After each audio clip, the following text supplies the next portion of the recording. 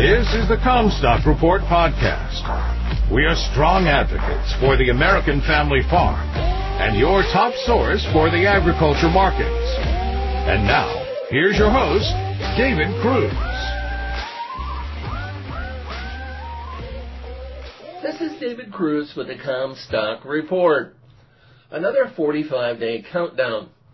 The failure to fund the government, which is a key function of the House where spending bills originate, came down to the intransigence of less than a dozen individuals. There's always been that many crazies serving as members of the House, but never, or at least rarely, have they ever represented the number needed to block the GOP from reaching a party majority. This gives this very small slice of House GOP members extraordinary power and leverage, allowing them to bring the gears of government to a grinding halt. Under the Hassert rule, where the GOP must pass bills with the majority of their party, there is no majority without the inclusion of these crazies. Speaker McCarthy went far and beyond reason, attempting to seek an accommodation with these dissidents who would not accept it. They certainly did not earn their pay while they were attempting to deny paychecks to those that work for the American people who do.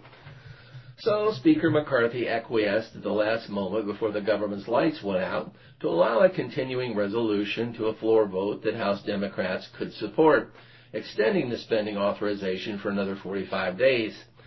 All that does is reset the clock closer to Thanksgiving. It would mean that we will get to see both October and November WASDE reports from USDA. The CR left in climate incentives and disaster aid, but excluded more money for the border security as well as additional aid to Ukraine. It will also mean that the crazies will attempt to oust McCarthy as Speaker, which they have said they will follow through on in Sunday talk shows. He made the right decision. The entire Iowa congressional delegation of both houses of U.S. Congress is Republicans. They are not part of the MAGA crazy caucus. All voted for the continuing resolution. My Congressman Randy Feenstra has been a very effective constituent representative. He replaced Steve King, who was not. King is now working to block CO2 pipelines. Had they shut government down, which could still happen in November, we would rely on the honor, commitment, and sacrifice of essential workers in this country to show up on the job and keep doing the things that are so important that we rely upon. They would eventually get back pay, but there's no confidence over when that would be. The majority of people live from paycheck to paycheck in this country, so consumer spending and consumer confidence has a shelf life that would expire. Food on the table, missed home mortgage payments, auto payments, inflated credit card balances, and even damaged credit scores are all potential collateral damages. This is not as bad as for some as others who look to government-funded food and health programs for their next meal or prescription. It would not work to give them extra meals later to make up for the ones that they miss. They all knew that government funding ran out at the end of September. Now given a 45-day extension, the impression given is they will waste the first few days of this fighting over who will be House Speaker. Shutting down government will be similar to tipping over the first domino in a stacked row. The initial domino may seem trivial, but as they go on and on, tipping and falling, pretty soon the scope of the impact surges.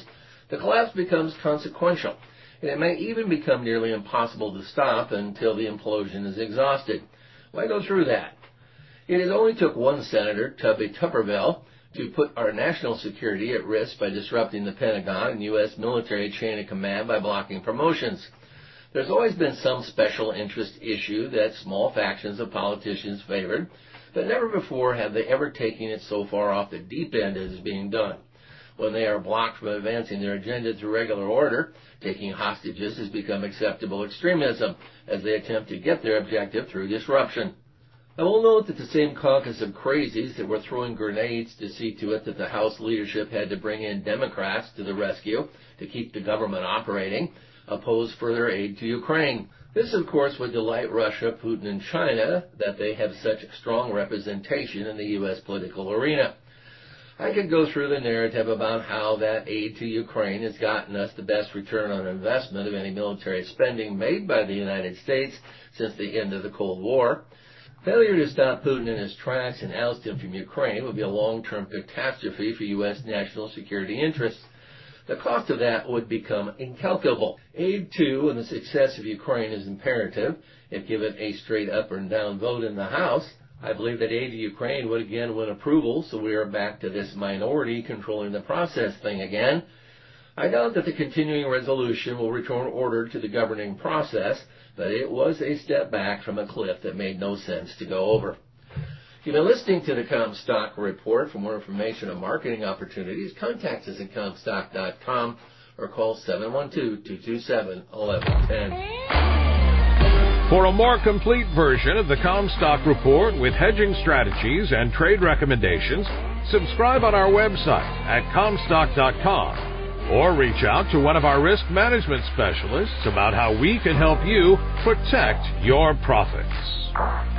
Futures trading involves risk. The risk of loss in trading futures and/or options is substantial, and each investor and/or trader must consider whether this is a suitable investment. Past performance is not indicative of future results.